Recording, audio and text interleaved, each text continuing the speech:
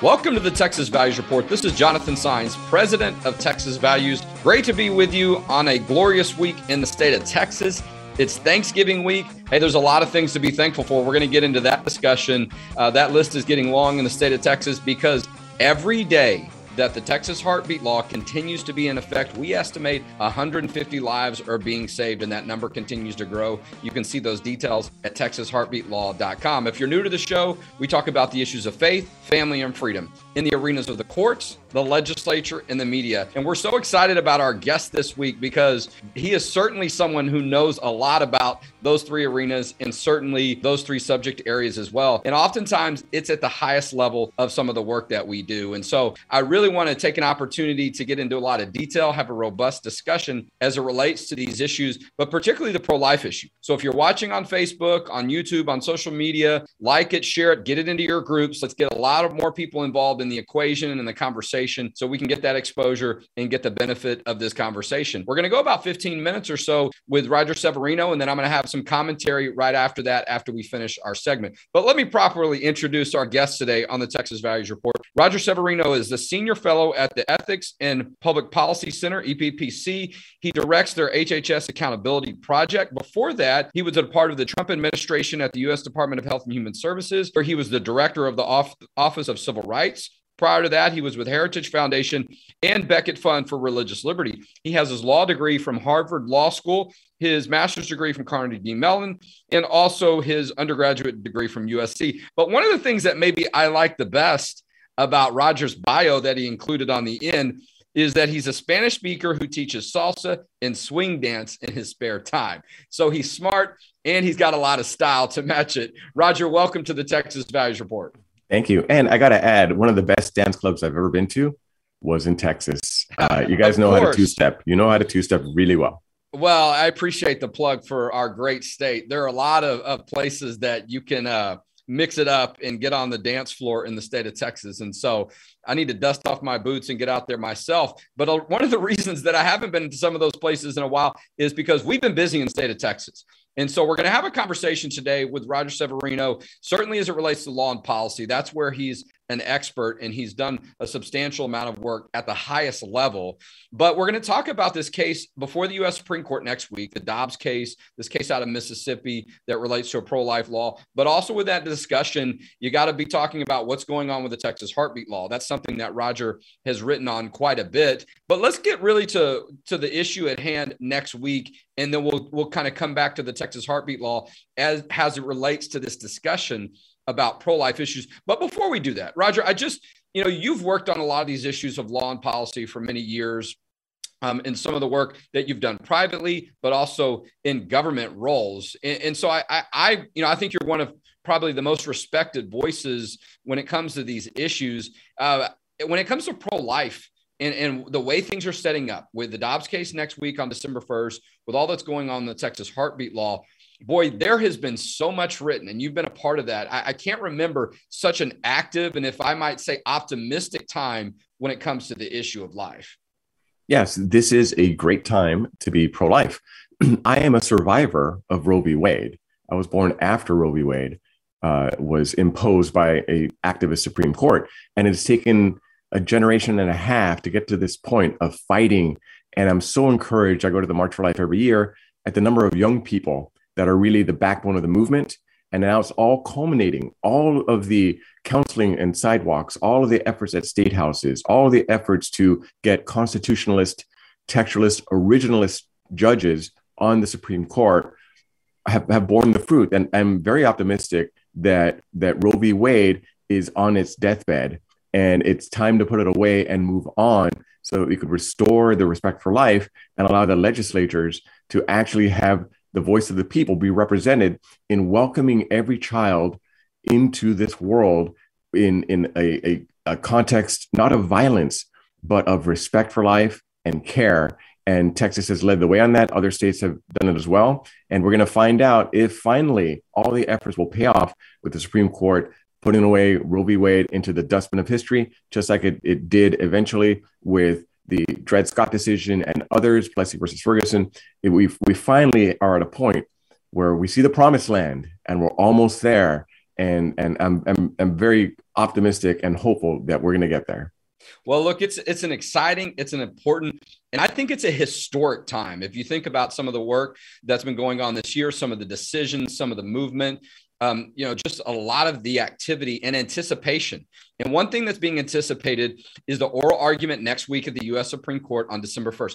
I'm going to be there with my team. We were there about 3 weeks ago when the Texas heartbeat law was before the U.S. Supreme Court. But I'm telling you, the environment, I think the scene outside the U.S. Supreme Court is kind of probably going to be multiplied by 10, if not 20, from what we saw 2 or 3 weeks ago, because that December 1st oral argument date has been on the calendar for quite some time. So people on both sides, if you will, have been gearing up for it. But Roger, you have such a tremendous background as it relates to law and policy. I want to talk about what's going on with the court case in Dobbs, and then also connect on why that's relevant to what's happening with the Texas heartbeat law. So if you can set it up for our viewers, essentially you have what is a state law that protects innocent human life after 15 weeks from the state of Mississippi. And in my understanding, too, the way the case is set up, it presents an opportunity for there to be a direct challenge and a review of Roe versus Wade and the other case, Planned Parenthood versus Case.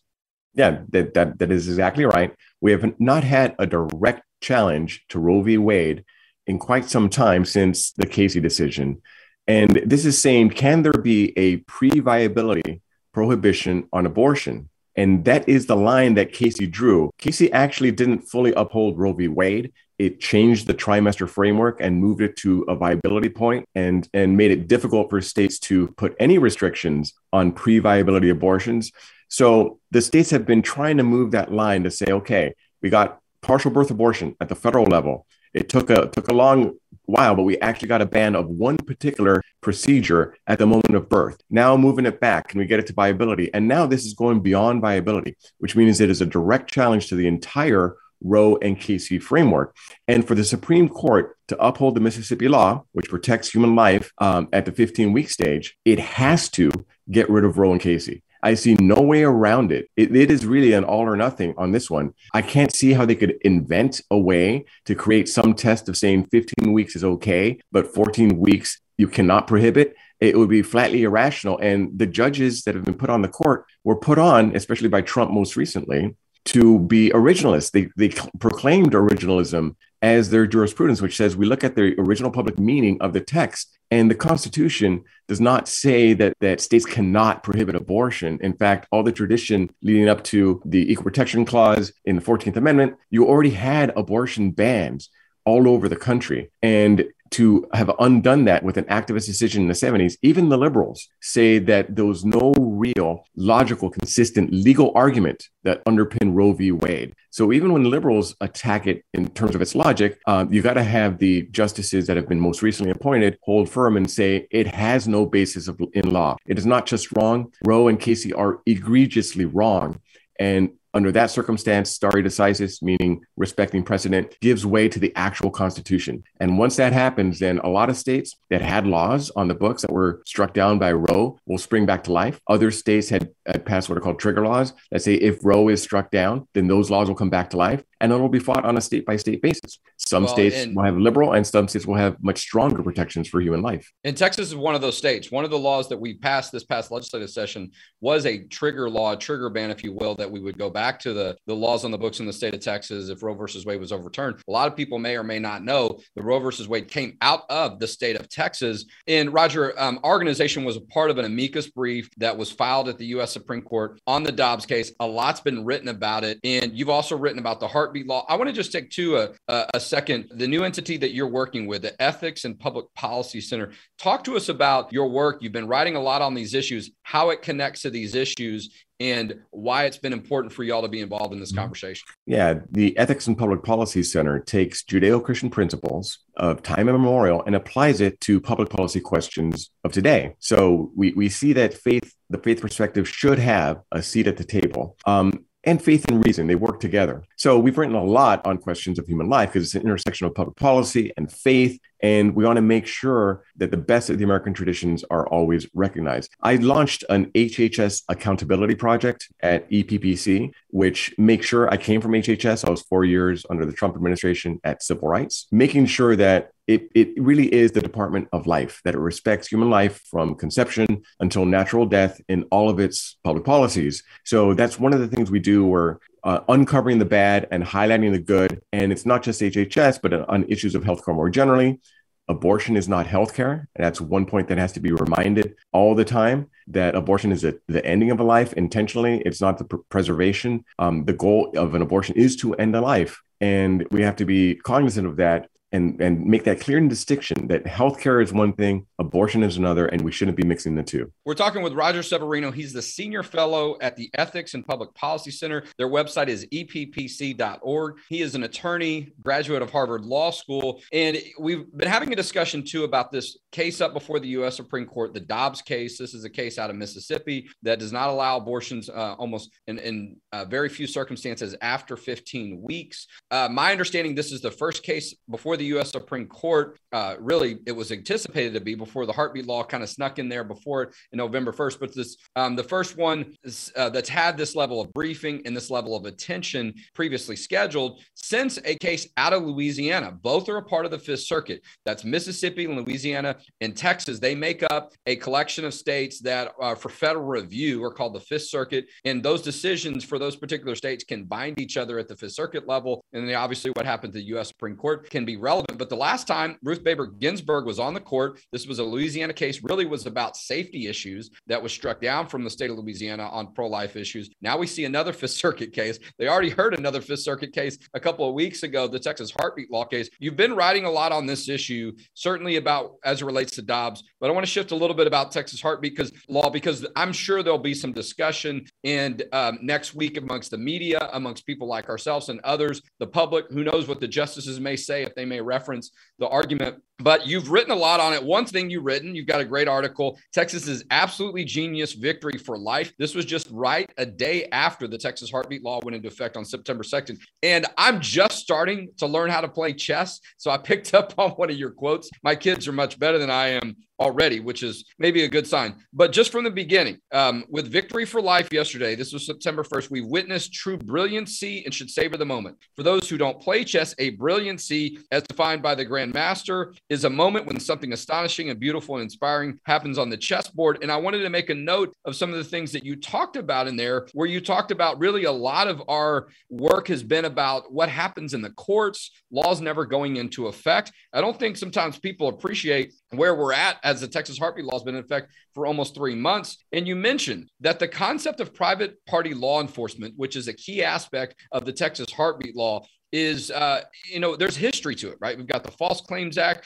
You make the comment and sort of argument that this is about, sort of a commonplace for whistleblowers. And so we saw a really robust oral argument. But what Texas is trying to do with its heartbeat law, even though it might be different than what we've seen before, it's got precedent and obviously it can work. Well, they're in check. Right now, that's where we're at. We're not at a checkmate yet. The checkmate will be the Dobbs case. That's the one that will be directly attacking Roe versus Wade. What the Texas heartbeat law did was allow for a law to come into effect that limited abortion, whereas normally what's called the abortion distortion finds some way to always strike down pro-life laws no matter what. And Justice Scalia took the court to task over and over again, because so many times the Supreme Court would bend over backwards and change the law and break the rules and break their own norms in order to protect pro-abortion laws and to strike down pro-life laws. And what Texas did with its heartbeat bill, it found a way that was able to say, under existing precedents, this law at least has to be able to come into effect. And then once it comes into effect, the parties could sue. And if they claim their rights are being harmed, they could bring it to the judge then and have a defense then. And that's the normal process. This found a way around it. And here's the thing. The court, during oral argument, some members sounded uncomfortable with the fact that Texas found this creative way around what was the normal way of going against abortion. Was it Sotomayor that said this genius? Yes. Sort of, flippantly or sarcastically or probably grudgingly, right? But, maybe an element of truth there from her mouth. Yeah, it was creative to find this way. And it made some uncomfortable because they thought it could be expanded to other areas. But here's the thing. If you strike down Roe v. Wade, this all goes away. There is no need to find a creative way to protect human life. If Dobbs goes the right way and you strike down Roe, then the states will just pass the standard type of laws that would protect human life. And you mentioned already that Texas has a trigger law. So the heartbeat bill and its mechanisms, its unique way of approaching it would just go away. And this is an artifact of the court's own doing. If the court didn't bend over backwards to break the rules, then you wouldn't have states trying to find ways around it. So let's just get the court out of this business. And it's all action and reaction and counterreaction, and the court does something what they think is clever to strike down pro-life laws, then you're going to have states doing something clever on the other side. Let's just get out of this and go back to letting the people control their own destinies when it comes to passing their own pro-life laws. We're talking with Roger Severino. He's an attorney and the senior fellow at the Ethics and Public Policy Center, EPPC. You can find them at eppc.org. On Twitter, you can find Roger at Roger Severino _, is his Twitter handle. And speaking of people, bending over backwards and taking extreme actions, you got a great article you wrote about a month or so ago about the Department of Justice in the efforts that they have undertaken to really misstate how the Texas heartbeat law case works. But a lot of this is being set up, Roger, because of the change in dynamics and membership to some degree at the U.S. Supreme Court, right? The nominees from President Trump, particularly the fact of that seat of Ruth Bader Ginsburg being filled, if you will, by Amy Coney Barrett. You have 5, if not 6, depending on, how people want to do the math of votes to potentially overturn Roe versus Wade, or some of these pro-life cases go a little bit differently. We saw a robust discussion 2 or 3 weeks ago, but we didn't really get into a lot of that Roe versus Wade stuff discussion under the Texas heartbeat law case, because a lot of that was procedural. I think we can get a victory on those cases without Roe versus Wade being overturned, but you might see that happen. And certainly, to your point, that would have to happen to have a victory in the Dobbs case. But that makeup of the U.S. Supreme Court is very important to the place we find ourselves on these issues of life.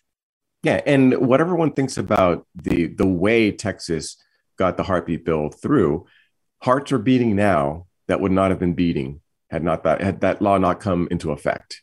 And that gives us a test run as to what a post Roe v. Wade world looks like. And I think that'll be very helpful to the Supreme Court, including its newest members, to see this is what it looks like. If somebody wants an abortion that's later term than after a heartbeat is detected in the child, they could go to another state and get it. And that's what's happening in Texas. And those that stay, the world has not ended. And the protection of human life is an interest that has to be taken into account. There are children alive today that would not be. How could the court just ignore that? And I hope they don't ignore that when it comes to if they go into the weighing of interests, which of course the first question should be, what does the law say? What is the law? But unfortunately, the court has been going often to the weighing of interest. And if they're going to weigh interests, then definitely weigh the interests of the innocent human life that is being protected now. And it's also, you got to remember, Texas passed a lot of pro-life legislation as a companion to the heartbeat bill to increase funding for adoption, $100 million worth to support mothers in crisis pregnancies. So this is part of the post Roe v. Wade world, that mothers are given an actual choice to keep the child, so they don't feel so much pressure that they have to go to another state if they want to get an abortion, that they could stay and they will be valued and protected, not only their children-in-law, but their roles as mothers, or if they want to give up their children for adoptions, that their children will have loving homes at the other end of it. And that would be the steady state after Roe v. Wade gets struck down. Well, you're absolutely right. We're talking with Roger Severino. He is the senior fellow at the Ethics and Public Policy Center, an attorney himself. And there are close to 400 nonprofit entities in the state of Texas that are doing that work to serve mothers, to serve those babies in the womb. And once they're outside of the womb, as you mentioned, the Alternatives to Abortion Fund, $100 million funded for 2 years for the legislative cycle, the budget cycle for the state of Texas. I know other states are doing similar work. I think there are close to 3,000 pregnancy centers across the country, and probably many more that are doing similar work that we're not aware of in charitable ways. And that is an environment that's our country, our state preparing and for many years doing that work to serve these women and baby. As I like to recall and mention, as I was taught in law school, the law is a teacher. What we say in our law says something about where we are as a society and how we view human life. And we also see these cultural movements a lot of times too, societal movements that lead up to significant Supreme Court decisions and sometimes reversals of what were considered precedents from many years or decades before. And so I think we're seeing that environment on the life movement. We're seeing a lot of momentum, if you will. Look, I'm going to be there next week in DC. I'm looking forward to being in that environment. As an attorney, it always gets me sort of excited, but just to be in this moment right now that I think is historic, where Texas has a role, Mississippi, and I think all of us that care about the life issue have a role to play and have something important to say in a place of value. And I know that's certainly the case with you, Roger. I really appreciate the work you've been doing, how you've been writing about some of these issues and providing a lot of insight and detail and really understanding for folks that are looking for good information on this issue. And we'll hope that you'll continue to do it.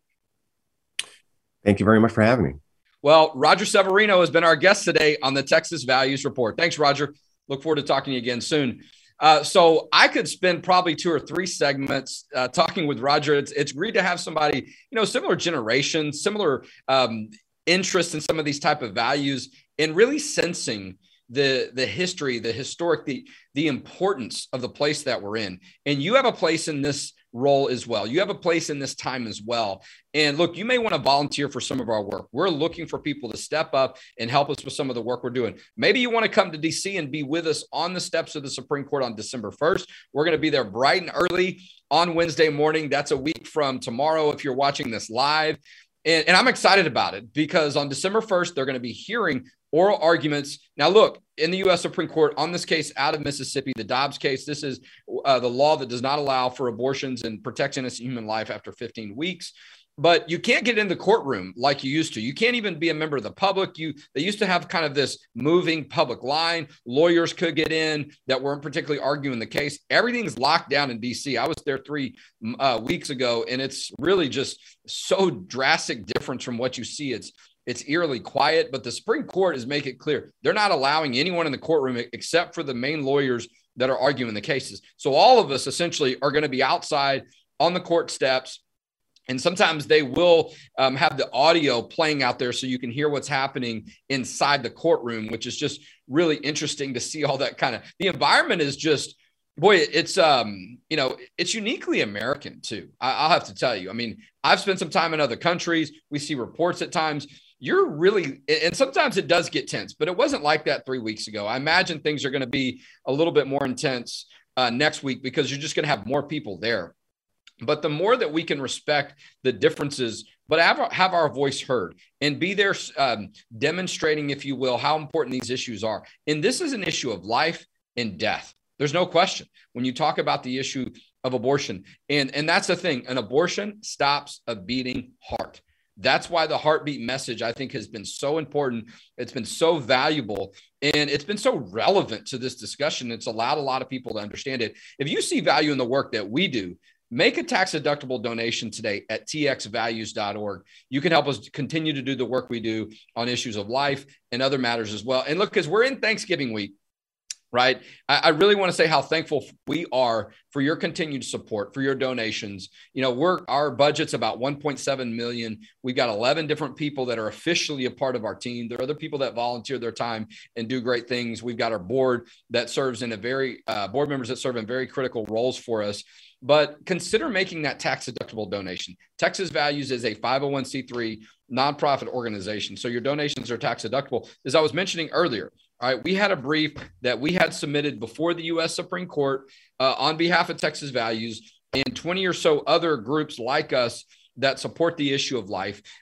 We were there 3 weeks ago at the U.S. Supreme Court. We had, 24 media interviews that we were a part of, or media articles that were a part of our work from the U.S. Supreme Court. That's how we get the message out. That's how we help more people understand what is the heartbeat law about. What is the pro-life issue about? What's really going on in the court? I left the courthouse and quickly looked up at some cable television, and I saw so much misinformation about the Texas heartbeat law and the pro-life issue altogether. So our ability to have that voice. As I talk a lot about, Proverbs 18:17 tells us, he who presents his case first seems right until someone steps forth to challenge him. That's what we try to do every day. And part of that is by being involved in media articles, getting mentioned, getting our quotes out. We were quoted yesterday and Monday as well, when we had a statement that we released on the fact that the U.S. Supreme Court was expected to make a ruling on the Texas heartbeat law yesterday. A lot of people were waiting. There were media outside the courtroom and all kinds of anticipation. Didn't happen. That means the heartbeat law is, I think, at day 79 or 80 of being in effect. We estimate about 150 lives saved every day because they're not performing those abortions because the law is in effect. Over 12,000 potentially that have been saved since September 1st. That's what you're helping us do. Your support, your donations are saving lives, and we're going to continue to need more of it. I got a notice on my door recently from a process server that it certainly appeared someone may be looking to have a lawsuit against me, and they're doing that to other pro-lifers. They want to shut us down. People want to silence our voice. They want us to be afraid. We will not be afraid. We know how important it is to be involved in this work. And it's so important for you to be involved in it as well. So please consider making a tax-deductible donation today at txvalues.org. And you can help us protect faith, family, and freedom in Texas. And we'll talk to you next week on the Texas Values Report. Have a great Thanksgiving.